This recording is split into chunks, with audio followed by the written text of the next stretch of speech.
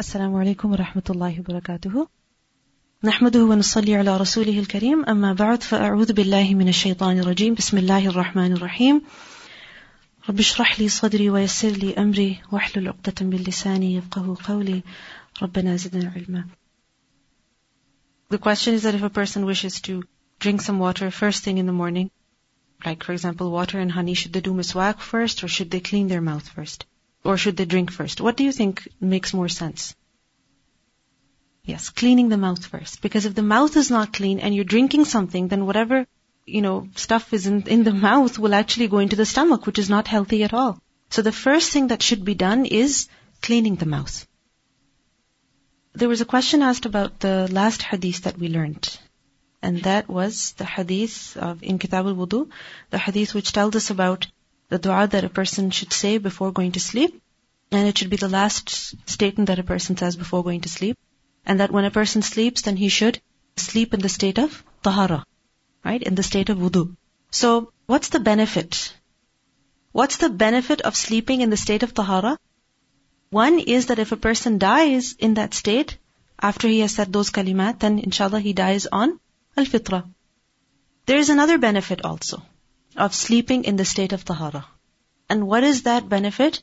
The benefit is that we learn from a hadith that the Prophet ﷺ, he said, purify these bodies and Allah will purify you. Meaning you purify the body and Allah will purify you internally, spiritually, your heart.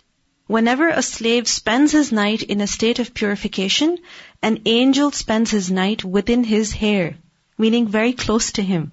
And he does not turn over during the night except that the angel says, "Oh Allah, forgive your slave, for he went to sleep in a state of purification."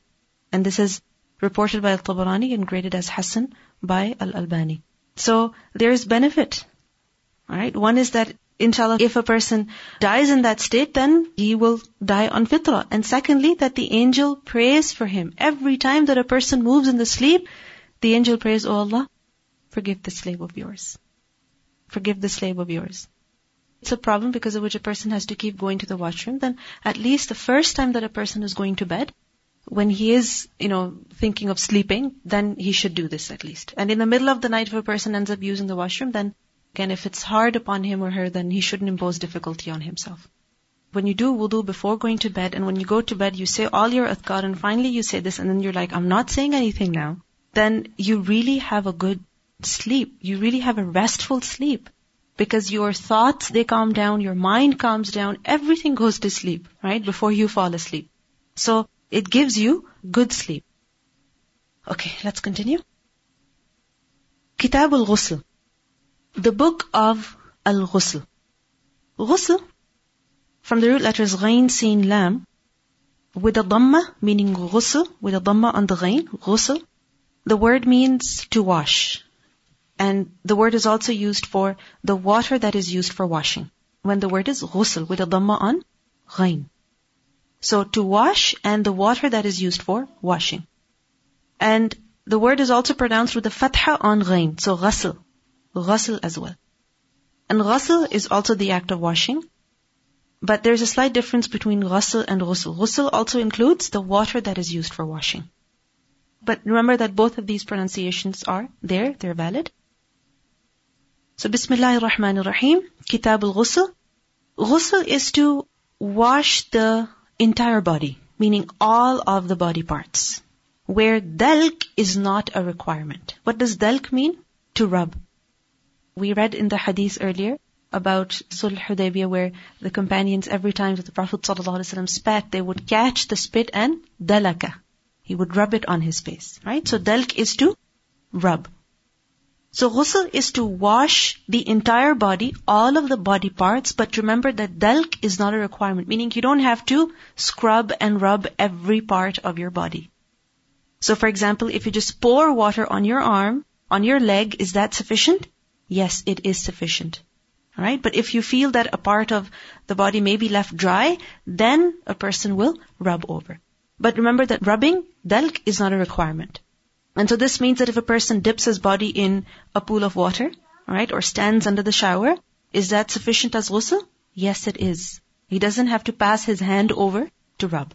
Now, ghusl is one of the means of obtaining purity through what? Through water. What is the other way of obtaining purity through water?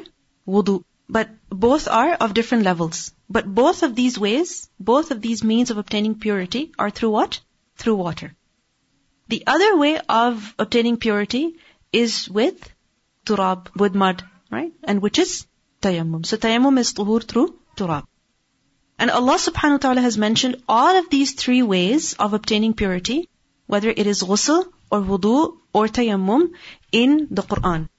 First of all, in Surah Al-Ma'idah, ayah number 6, Allah subhanahu wa ta'ala says, يَا أَيُّهَا الَّذِينَ آمَنُوا إِذَا قُمْتُمْ إِلَى الصَّلَاةِ فَاغْسِلُوا وُجُوهَكُمْ وَأَيْدِيَكُمْ إِلَى الْمَرَافِقِ وَامْسَحُوا بِرُؤُوسِكُمْ وَأَرْجُلَكُمْ إِلَى الْكَعْبَيْنِ. This is referring to wudu. That when you stand up to pray, then wash your faces and your hands up to the elbows, and wipe your heads and wash your feet until the ankles. Then in the same ayah, ghusl is mentioned. وَإِن كُنْتُمْ جُنُبًا فَطَّهَّرُوا. If you are in the state of janaba, then obtain purification, meaning take ghusl. And then tayammum is mentioned. وَإِن كُنْتُمْ مَرْضَى أَوْ عَلَى سَفَرٍ أَوْ جَاءَ أَحَدٌ مِّنْكُمْ مِنَ الْغَائِطِ أَوْ لَامَسْتُمُ النِّسَاءَ فَلَمْ تَجِدُوا مَاءً فَتَيَمَّمُوا صَعِيدًا طَيِّبًا. So these are the three ways of obtaining purity: wudu, ghusl, and tayammum. And all of these are mentioned in the verse of Surah Al-Ma'idah, which is number 6.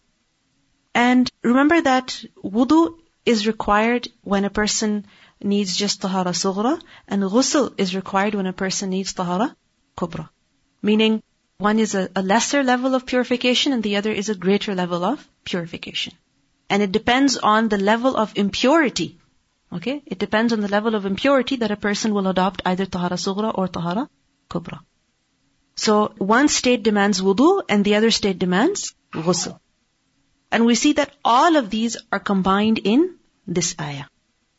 Imam Bukhari writes, وَقَوْلِ اللَّهِ تَعَالَى, and the statement of Allah subhanahu wa ta'ala, وَإِن كُنْتُمْ جُنُبًا فَطَّهَّرُوا. He doesn't mention the ayah from the beginning, he goes directly to the part where ghusl is mentioned. وَإِن كُنْتُمْ جُنُبًا فَطَّهَّرُوا. If you are in the state of janaba, then obtain purity. Then obtain purification. The word junub is used for the person who is in the state of janaba. And what is janaba? Major impurity. One is minor impurity and the other is major impurity.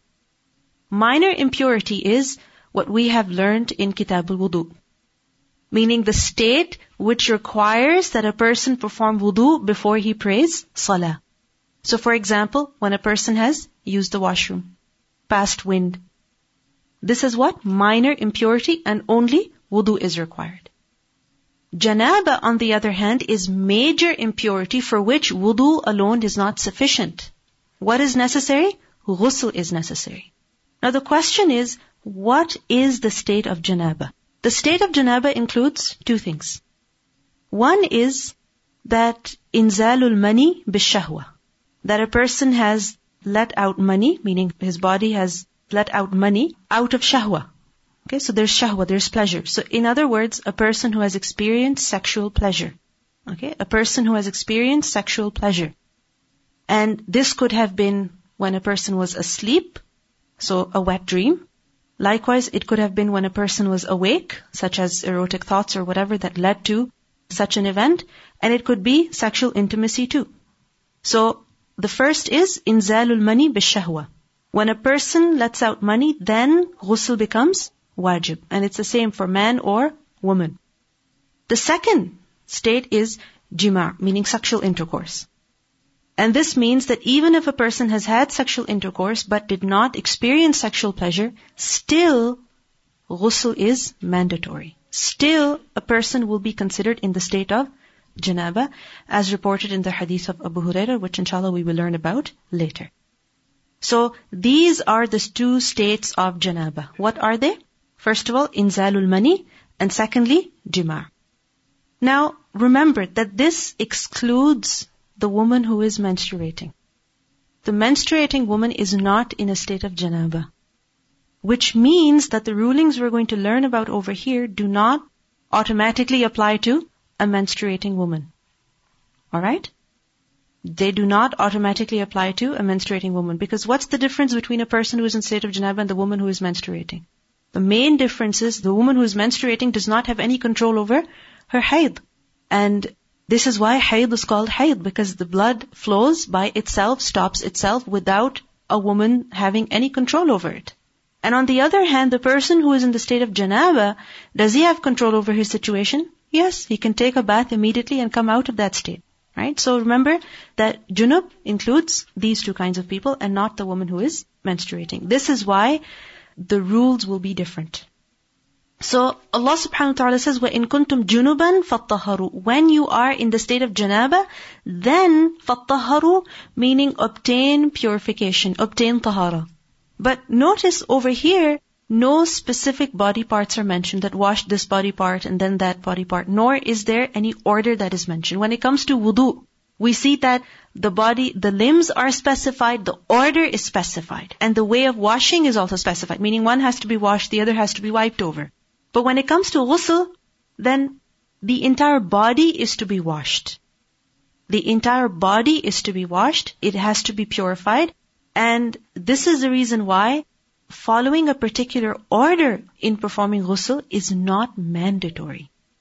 It is masnoon. It is better that a person performs wudu first and then pours water on his, head and right side and left side and the feet at the end. That is better, but out of forgetfulness or because of inability or whatever, if a person ends up just standing under the shower and stepping out, he had the intention obviously to purify himself, and he comes out, is his ghusl valid? Yes, it is.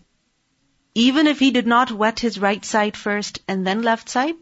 Yes, because Allah subhanahu wa ta'ala says, فَاتَّهَّرُوا, obtain purification. Which is why the scholars have said that if a person dips himself into water and comes out, even that is sufficient. Even that is enough. And there are proofs for that from the sunnah as well. Now we see that the sunnah defines the way of ghusl. Definitely from the sunnah we learn the method of ghusl, which is why it is better to perform ghusl in that manner, because the sunnah, what does it do? It explains the Qur'an. If Allah has said fattaharun, then the sunnah tells us how to fattaharu. However, if a person is not able to follow the sunnah, he forgot, he's trying to develop the habit, but he's still in the process, okay? So if for whatever reason he's not able to, then is his ghusl valid still? Yes, it is still valid. So just because you forgot to follow the procedure, doesn't mean you step into the shower again and take ghusl the sunnah way. It's not necessary to do that. We learn from a hadith in which a man was not praying with the rest of the people, and the Prophet ﷺ asked him the reason for that, and he replied that he was junub and he had no water. So the Prophet ﷺ instructed him to use mud, and meaning to do tayammum, as that would suffice him. Later when water was found, the Prophet ﷺ told him, take this and pour on yourself. So pour on yourself. He didn't say, okay, pour on your head and then your right and then your left and the feet at the end. So this means that washing the entire body is the main purpose of ghusl. And once that is done, ghusl is valid. Is there a better way of performing ghusl? Yes, there is. Is that more rewardable? Definitely, because you're following the sunnah. But is it wajib? It's not wajib. Then Allah subhanahu wa ta'ala says, وَإِن كُنْتُم مَرْضَىٰ أَوْ عَلَىٰ سَفَرٍ أَوْ جَاءَ أَحَدٌ مِّنكُم مِّنَ الْغَائِطِ أَوْ لَامَسْتُمُ النِّسَاءَ فَلَمْ تَجِدُوا مَاءً فَتَيَمَّمُوا صَعِيدًا طَيِّبًا. But if you are ill or on a journey or have come from the washroom or have touched women, and touching women over here means having sexual intercourse, because this is a figurative way of referring to that. And you cannot find any water. You have used the washroom. Secondly, you've had sexual relations and you cannot find water, meaning you need wudu or you need ghusl. You need either wudu or you need ghusl in both cases, but you cannot find water, then what should you do? فَتَيَمَّمُوا صَعِيدًا طَيِّبًا. Then do tayammum with pure earth. Do tayammum with pure earth. Now, notice that it has been said, if you do not find water, and finding water can only be after talab, meaning after seeking. So the first step is to seek, to look for water. And the scholars have gone to such an extent that a person has to go and search for water, and if he can buy water from someone, if he can afford to, then he has to. And if he cannot buy that water, then what will he do? Then he will do tayammum. فَتَيَمَّمُوا. And tayammum is to be done with what? صَعِيدًا طَيِّبًا. Sa'id, that is tayyib. Inshallah, we'll learn more about tayammum later in Kitabu Tayammum, but just something small about Sa'id and Tayyiban, that Sa'id Tayyib refers to the entire surface of the earth. Okay? It refers to the surface of the earth, meaning what the ground is made of. So for example, you are in the park, and the ground is made of what? Mud. There's grass on it. Let's say you step into the sand area. Now, it's all sand. That particular ground is off, right? Sand. Now, let's say you are on the road, and it's snowing. And let's say there's like, may Allah save us, but 10 inches of snow or something. There's no way of digging through the snow and reaching the bottom, right? But still, is the snow Sa'id? It's not. Because it's not what the ground is made of. It has fallen on the ground. It has fallen on the ground. Like this carpet has been laid on the ground. So the carpet is not Sa'id. Nor is your tiled floor. Or you can say wooden floor. Okay? Because tile is made of stuff that's on the surface of the earth, meaning rock. Okay? Or something similar. So remember that snow is not Sa'id. Then you'll have to melt the snow and then use it for wudu. So in other words, Sa'id Tayyiban includes sand, mud, rocks, even if they're not dusty. Even if they're not dusty, rocks are what? Sa'id. And this means that dust, since it's Sa'id, if that dust is on the carpet, can you do tayammum with that? Yes. If that dust is on the walls, can you do tayammum with that? Yes. If that dust is on your dashboard in the car, can you do tayammum with that? Yes, you can. If it's on the chair, yes, you can. Okay? Because it's dust. But if you know that your dashboard in the car is absolutely clean, there's no dust on it, you just had it cleaned the same day, then can you do tayammum from that? No, you can't. So this excludes, Sa'id Tayyiban excludes what? Snow, ice, and also because it has to be tayyib, Sa'idan tayyiban, clean. So that means that if the ground is dirty, meaning let's say blood fell on it, or let's say an animal urinated over there, so is that mud clean? No. Is it suitable for tayammum? Not at all. But what if a person is not able to tayammum then? Like what if you're stuck in the snowstorm and you don't see any mud, your car is absolutely clean, you don't find any dust, then what are you going to do? Then you will pray however you are. The alternate to wudu ghusl is what? Tayammum. But if a person cannot do tayammum even, despite putting in effort, then what will he do? He will pray in whatever state that he is in. Because فَاتَّقُوا اللَّهَ مَا اسْتَطَعْتُمْ. You have to fear Allah as much as you're able. So you will look throughout your car looking for some dust. Okay?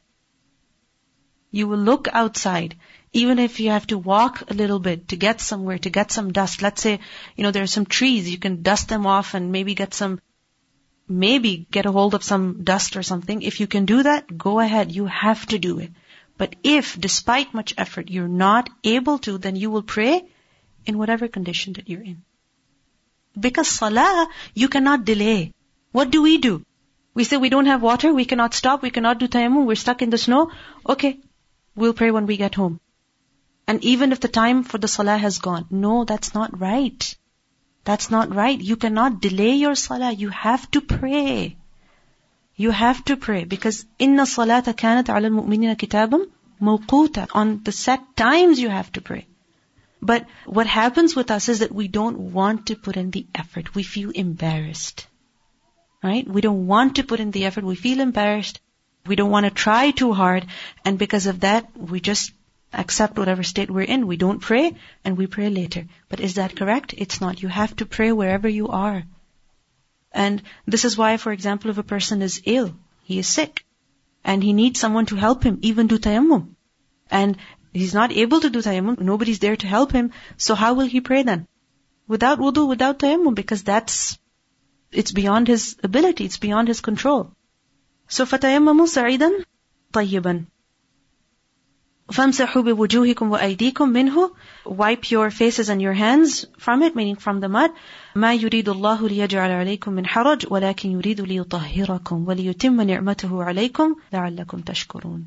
The ni'mah, the blessing of the deen is perfected, because the deen is complete. So you do wudu, pray. You can't do wudu, do tayammum. You can't do tayammum, then you have to pray however you are. It's best if the rock that you're using for tayammum is normal, meaning it has a little bit of dust, whatever. But remember that dust is not a condition. So for example, if the rock is washed, okay, the rock is clean, it's washed. Or let's say it just rained, and the rocks are all washed, there's no dust. Can you still do tayammum with that? Yes, you can. How do we know that the dust is not a condition? Because when you put your hands on Sa'id Tayyiban, then what do? You blow. Okay, you blow. You blow off the dust. So that means it's not necessary to rub dust on your face or on your hands. That's not a condition. A person has to put an effort to find water first. If, despite effort, he's not able to find water, then he will do tayammum. So the question is that, alhamdulillah, where we live, water is accessible, but that means that if you're on the highway, you have to get off, go somewhere, find water, do wudu, and then pray. If you have the time, in the sense that you can, there is an exit close by, then you should take that exit and pray. But if you feel that by the time you'll take the exit and get to Tim Hortons and do wudu, the time for salah will already be gone. Because it may happen that you get onto the highway and you're stuck in traffic. It happened with me once that we were supposed to get home from the airport, and usually it takes about 10-15 minutes maximum. We had just arrived and we thought as soon as we get home we'll pray. But as we get onto the highway, it was just jam-packed. And I had to pray my Zuhr and my Asr. And I'm like, I can't delay. You can't get off from the car anyway on the highway. If I get off, start praying, then the person who's driving has to move forwards and they can't stop the car and you can't stand there anyway. It's against the law. Okay, take the next exit. Even that was impossible because we were just stuck in the highway. And I knew that by the time we'd get home or take the nearest exit and find a Tim Hortons, whatever, the time would be gone. So then I took some dust from the dashboard, and it was beyond my ability. I couldn't stand and pray. I couldn't get off. There was no way. And it was not expected that I would be in a situation like that. One is that you expect that you could be in a situation, then you pray before leaving. But if you are in a situation where it was unexpected, then you are فَاتَّقُوا اللَّهَ مَا اسْتَطَعْتُمْ, right? You do the best that you can, and Allah knows. This is just like when a person is in a plane, he cannot stand and pray. Then how will he pray? Even his fard, he will sit and pray. Can he ask the crew to land the plane so that he can pray? No. Can he tell everybody to not walk in front of him so that he can pray in the aisle? No, he can't do that. So, if you are in a situation like that, then again, do tayammum and pray wherever you are, but do not delay your prayer. First is that we should be extremely careful about these matters, that if you expect that you are going to become clean around a particular time or on a certain day, then try to be home around that time. Okay? Or well before the time for that salah is going to finish. If we're out in the mall or if we're out at school or something like that, you have to give importance to salah. But if you were not expecting at all and it's beyond your ability, you try to get home, you try to take a bus, you try to take a cab, whatever, but it's not working out, then again, you've tried your best and Allah knows. Again, remember, فَاتَّقُوا اللَّهَ مَا اسْتَطَعْتُمْ. It doesn't mean that we become easy on ourselves, but that we try our level best. Okay, we try to obey Allah, we try to follow the rules to the best of our ability. Anyway, inshallah we'll learn more about tayammum and menstruation later. Then the next ayah, وَقَوْلِهِ جَلَّ ذِكْرُهُ يَا أَيُّهَا الَّذِينَ آمَنُوا لَا تَقْرَبُوا الصَّلَاةَ وَأَنْتُمْ سُكَارَى حَتَّى تَعْلَمُوا مَا تَقُولُونَ. That, O you who have believed, do not approach the prayer or the place of prayer when you are drunk, meaning in the state of drunkenness, until you know what you are saying. And this, is mansukh, meaning later on, alcohol was forbidden anyway. وَلَا جُنُبًا إِلَّا عَابِرِ سَبِيلٍ. Nor in a state of major impurity, unless you are traveling or passing by. So this means that a person cannot pray salah in the state of janaba. Because Allah says, لَا تَقْرَبُوا الصَّلَاةِ. Don't even approach prayer or the place of prayer. There are two interpretations to this. So, وَلَا جُنُبًا, meaning even also when you're in the state of janaba, do not pray. So it's not allowed to pray in the state of janaba. حَتَّى تَغْتَسِلُوا, until you take ghusl. Meaning once you take ghusl, then you may pray. وَإِن كُنتُم مَرْضَى أَوْ عَلَى سَفَرٍ أَوْ جَاءَ أَحَدٌ مِّنكُم مِّنَ الْغَائِطِ أَوْ لَامَسْتُمُ النِّسَاءَ فَلَمْ تَجِدُوا مَاءً فَتَيَمَّمُوا سَعِيدًا طيبا. And if you are sick or traveling, or one of you has used the washroom, or you have had relations with the women, and you do not find water, then do tayammum with sa'idan tayyiban. How? فَامْسَحُوا بِوُجُوهِكُمْ وَأَيْدِيكُمْ. Wipe your hands and your faces. إِنَّ اللَّهَ كَانَ عَفُوًا غَفُورًا. So we see that both of these ayat that Imam Bukhari has quoted, what do they prove? The obligation of obtaining purification through washing, through ghusl, in order to come out of the state of janaba, so that a person can pray. Because in the state of janaba, a person is not allowed to pray. He has to take ghusl. And if that is not possible, then a person has to do tayammum. So after mentioning the evidence from the Quran, now let's look at the sunnah. What does the sunnah say about taking ghusl? Bab al-wudu'i qabla al-ghusli. Al-wudu meaning performing wudu qabla al-ghusl, before ghusl. Performing wudu before washing the body, before taking the ghusl. Now remember that wudu is sunnah for ghusl. It is not wajib, but rather it is sunnah, it is mustahab. And what's the evidence for that? As mentioned earlier, Allah subhanahu wa ta'ala says, فَاتَّخَرُوا حَتَّى تَغْتَسِلُوا, and no order has been mentioned. So because of that reason, if a person washes the entire body, then that is sufficient. But it is better to do the ghusl the sunnah way. And what does that mean? That a person does wudu before the ghusl. حدثنا عبد الله بن يوسف قال أخبرنا مالك عن هشام عن أبيه عن عائشة زوج النبي صلى الله عليه وسلم. Aisha radiallahu anha, the wife of the Prophet sallallahu alaihi wasallam, she said that anna nabiyya sallallahu alaihi wasallam, that the Prophet sallallahu alaihi wasallam, kana, he used to, idha ghtasala, when he would take a bath, min al janaba, from janaba, meaning when he would take a bath in order to come out of the state of janaba, then bada'a, he would begin how? فَغَسَلَ يَدَيْهِ, he would begin by washing both his hands. That's the first thing he would do. Wash both hands first. ثُمَّ يَتَوَضَّأُ كَمَا يَتَوَضَّأُ لِلصَّلَاةِ. Then he would perform wudu just as he would do wudu for salah. ثُمَّ then يُدْخِلُ أَصَابِعَهُ فِي الْمَاءِ. Then he would enter his fingers into the water.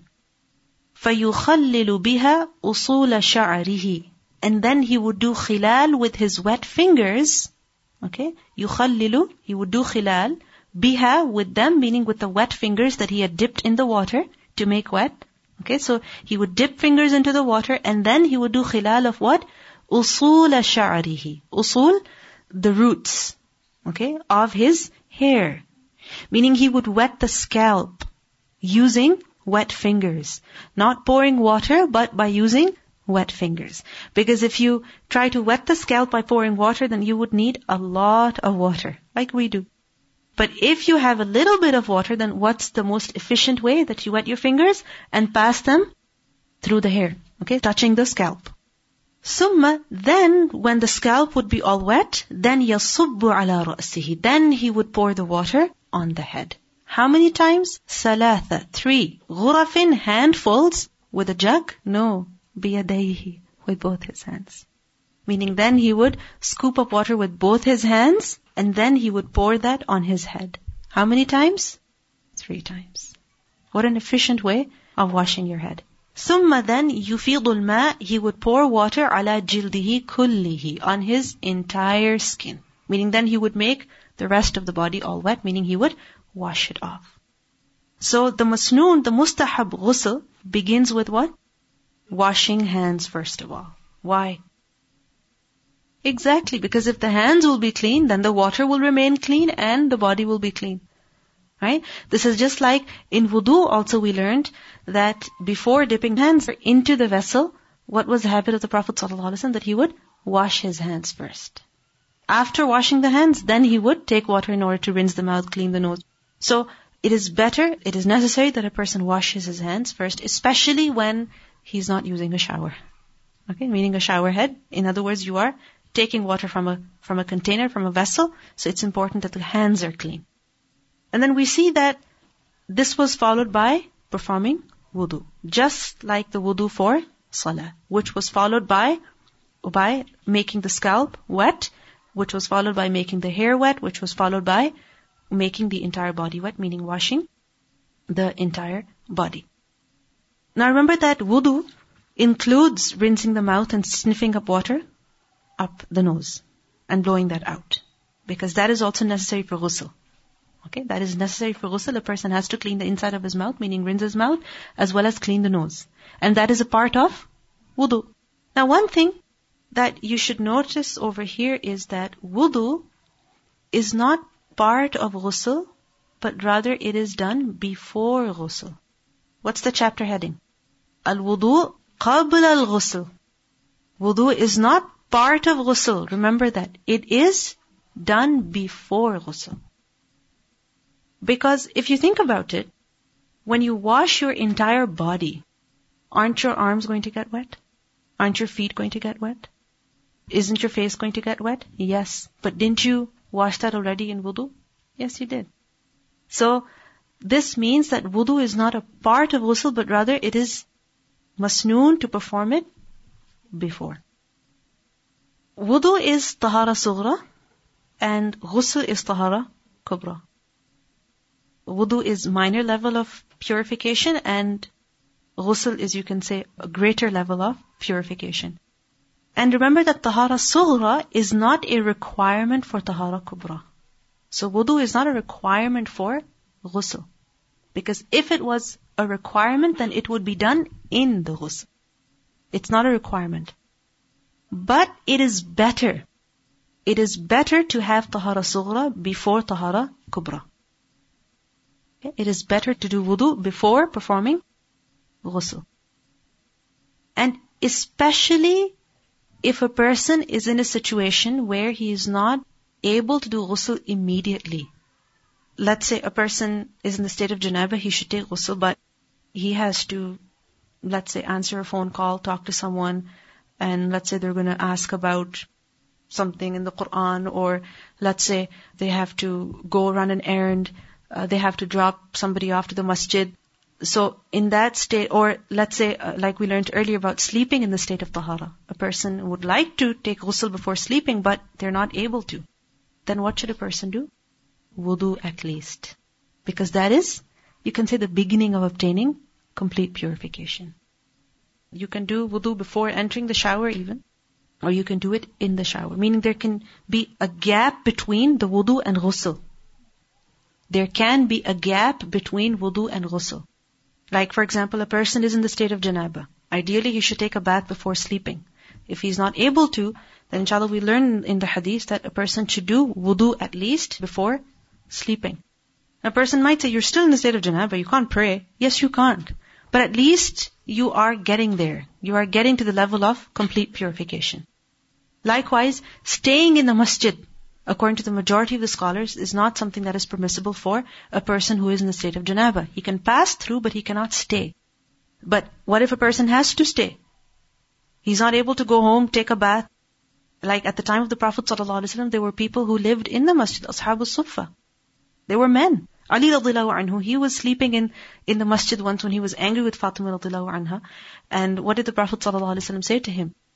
Abu Turab. And according to some, this is an expression which refers to someone who has wet dreams, meaning someone who is, a young youth, of that age. If a person has to stay in the masjid, has to talk to someone, has a class or something, then what will he do? He or she do? They will have to do wudu, and then they can stay. So, wudu before ghusl. Wudu before ghusl. Not part of ghusl, but before. There can be a gap between tahara sughra and tahara kubra. It's not ideal, but you may be in a situation where it happens. So at least do wudu. So that means that if a person did not do wudu, but he just did ghusl, can he pray? Yes. Yes. Because Allah subhanahu wa ta'ala says, فَالطَّهَرُوا حَتَّى تَغْتَسِلُوا. So the obligation is fulfilled. But what is better? To do that ghusl in the way that the Prophet ﷺ taught. Your body gets wet, and it's understood that the mouth and nose have to be cleaned up as well. And typically when you're standing under the shower, if you go through the swimming pool, right, then water will go into your mouth and you will have to blow your nose too. If it's just a normal shower, then that's different. If the shower is meant to come out of the state of janaba, then that will be okay. حدثنا محمد بن يوسف قال حدثنا سفيان عن الأعمش عن سالم بن أبي الجعد عن كريب عن ابن عباس عن ميمونة زوج النبي صلى الله عليه وسلم قالت. Maymuna radiallahu anha, another wife of the Prophet sallallahu alaihi wasallam, she said that توضأ رسول الله صلى الله عليه وسلم, that he performed wudu'ahu lis-salah, just like he would do wudu for salah. غير رجليه, without washing his feet. So he did everything minus the feet. وغسل فرجه, and he also washed his private part. وما أصابه من الأذى, and what had reached him, meaning what had fallen on his body of أذى. أذى means, like, it doesn't mean hurt, but that has to be washed off, and it's referring to money that had fallen on him. So he washed that thoroughly as well. ثم أفاض عليه الماء, and then he poured water on himself. ثم نحى رجليه, and then he moved both his feet, meaning he stepped away from the place where he had washed his body, and then فغسلهما, then he washed both his feet, meaning he washed the feet at the end. And she said, هذه غسله من الجنابة, this was his ghusl from janaba, meaning this was the way that he would take ghusl in order to come out of the state of janaba. This was his usual way. Now, this description of the ghusl tells us about different sifat. It's not a contradiction, because Aisha radiallahu anha, she described one ghusl, Maymuna radiallahu anha, she's describing another ghusl. It's not a contradiction, it's just that they're mentioning different sifat, different characteristics. And this depends on, the place where a person is in, and also the observation of every individual. So, each noticed different things. Now, what do we see? That in this description of ghusl, also the Prophet ﷺ did wudu first, and then he washed his body, meaning then he performed ghusl. But we see that in the wudu that he performed, he did not wash the feet. Why? What's the reason? Okay, that it's possible that where he was taking a bath, water was collecting over there. So he did not want that he washes his feet, but then again the feet get dirty, and then he has to wash them again.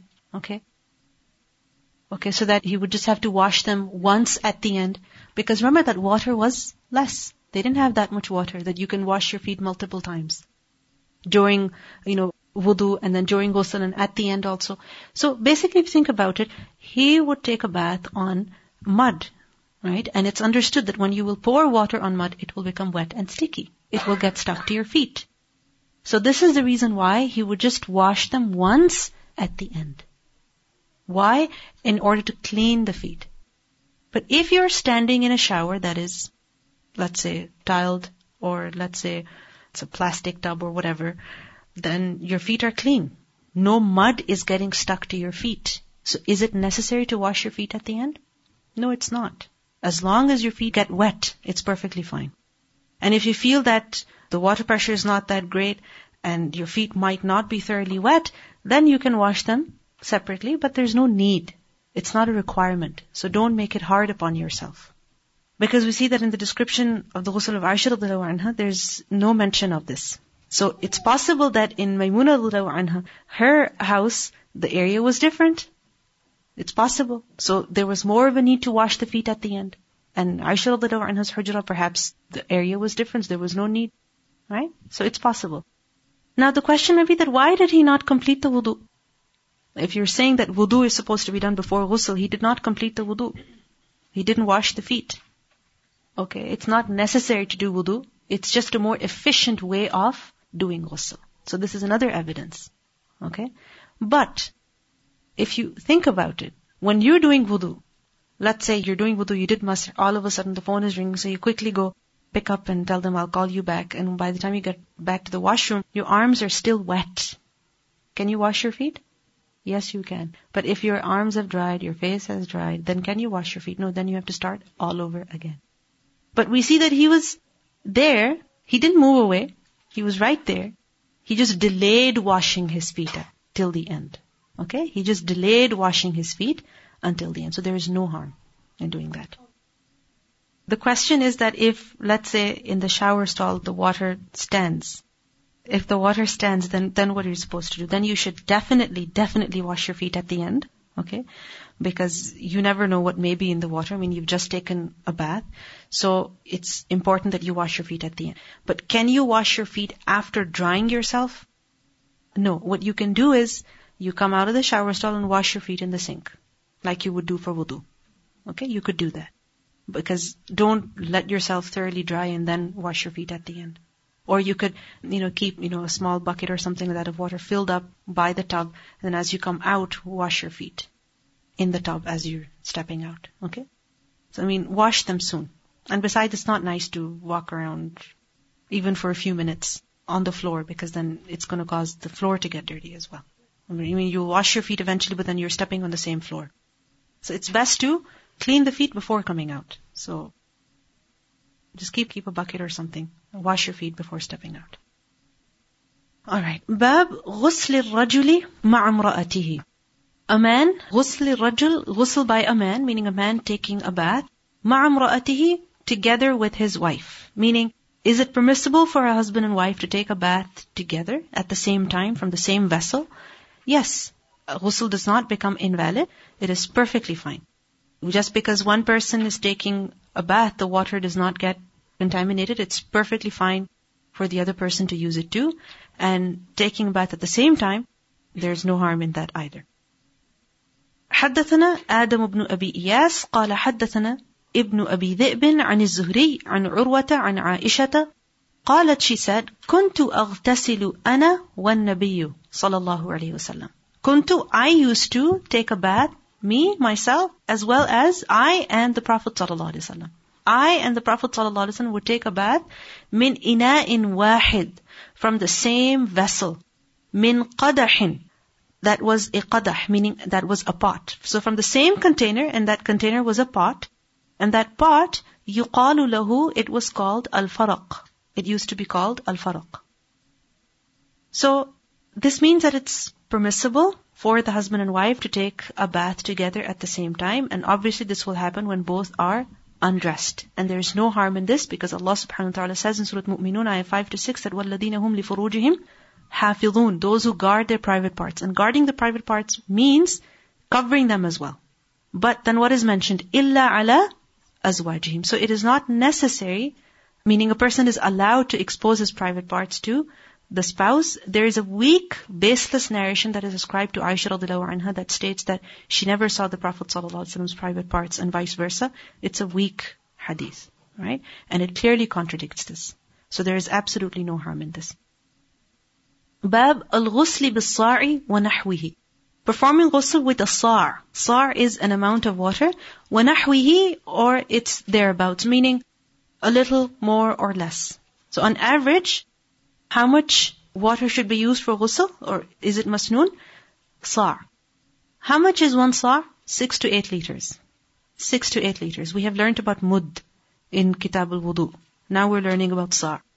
Mud is for wudu and sa' is for ghusl. So 1 mud is the amount of water that is sufficient for performing wudu, and 4 to 5 mud make up 1 sa'. So the amount of water that you use for wudu, multiply that 4 or 5 times.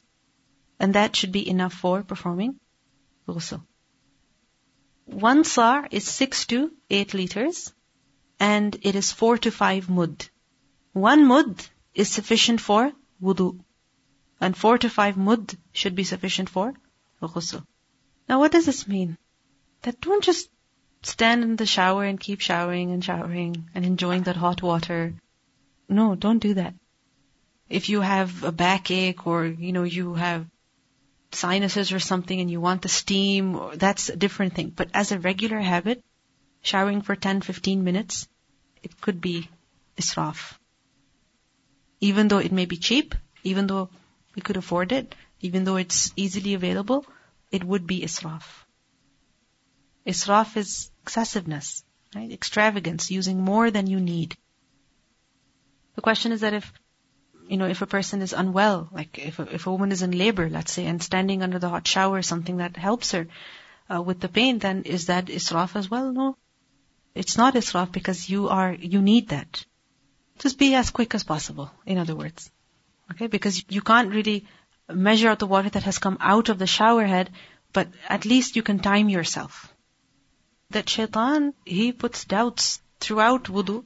throughout ghusl even, that even when you're taking ghusl, so much water is pouring on you, but still you feel that what if it's left dry from somewhere, and you keep pouring water on yourself, for a very long time. So it makes the shower difficult, it makes the shower longer, and you end up using much more water, which is khilaf as-sunnah. One more thing, if you look at the way that the Prophet ﷺ did ghusl, it seems like a very quick ghusl. Wash hand, private part, wudu, and then wet the scalp, and then pour water on the head 3 times with the hand, and then on the rest of the body, and the feet at the end. It's pretty fast. And especially when there's no shower, so much water spraying on you, you're going to get cold really fast. So then you speed up automatically. But we have, we want the shower to be as comfortable as possible, as long as possible.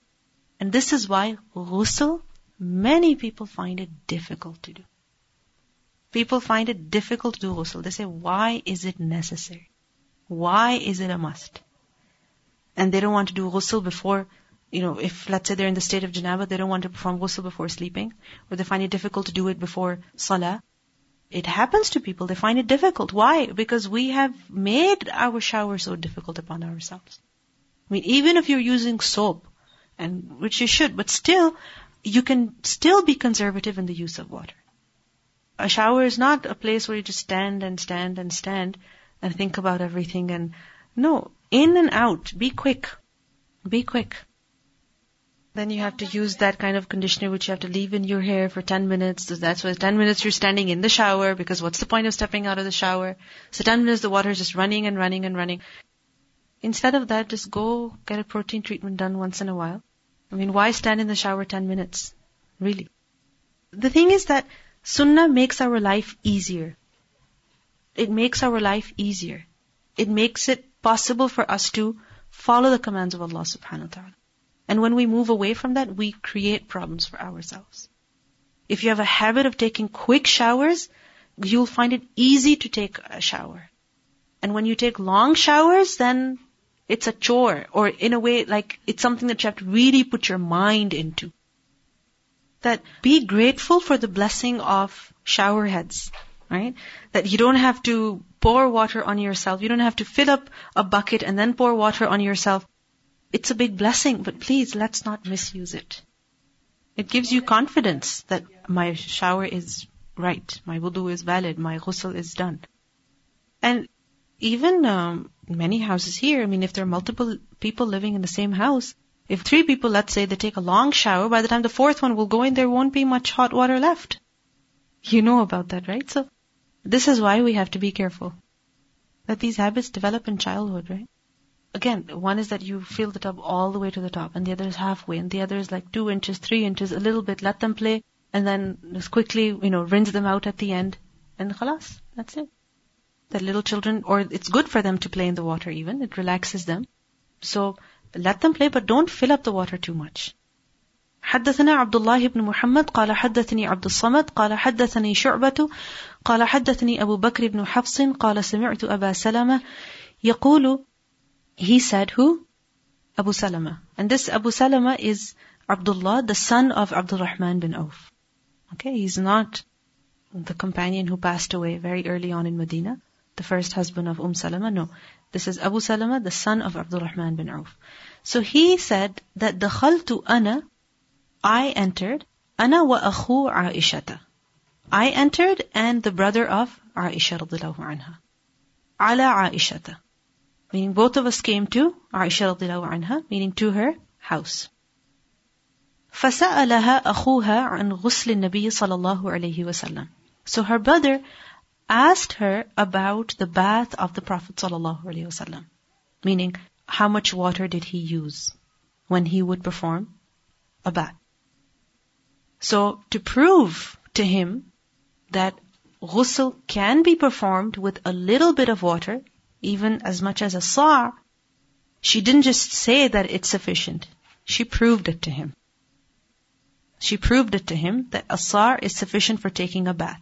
So then what did she do? فَدَعَتْ بِإِنَاءٍ, and it was her brother, so there was no harm. She called for a container, نَحْوًا مِنْ صَعْ, which was something like a sa', meaning which had water about a sa'. فاغتسلت, and then she took a bath. وأفاضت على رأسها, and she poured it on her head even. Meaning, she was a woman, hair. I mean, she didn't just wash the body, but she washed her hair with it too. وبيننا وبينها حجاب, and it's understood that there was a screen between them and her.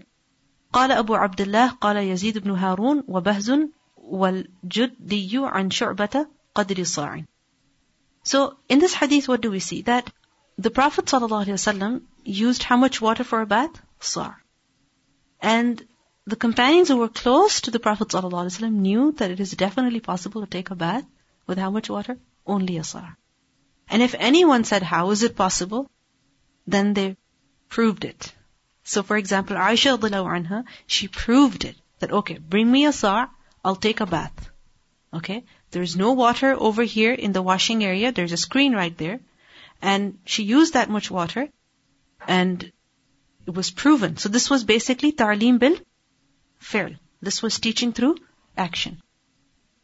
Now many people, they have criticized this hadith, the action of Aisha radhiyallahu anha, and based on this they have criticized the authenticity of hadith even. But there's nothing strange about this. Hasn't it ever happened that a woman has taken a bath while her brother or other male relatives may be home?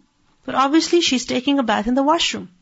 There is a screen between her and the rest of the people. So there's nothing to be shy about over here, that how could she take a bath while they were there? And there was a screen, but still, no, there was a screen. She was covered. And besides, it was her brother. So there was no harm. The main thing over here is that she proved that you can take a bath with this much water.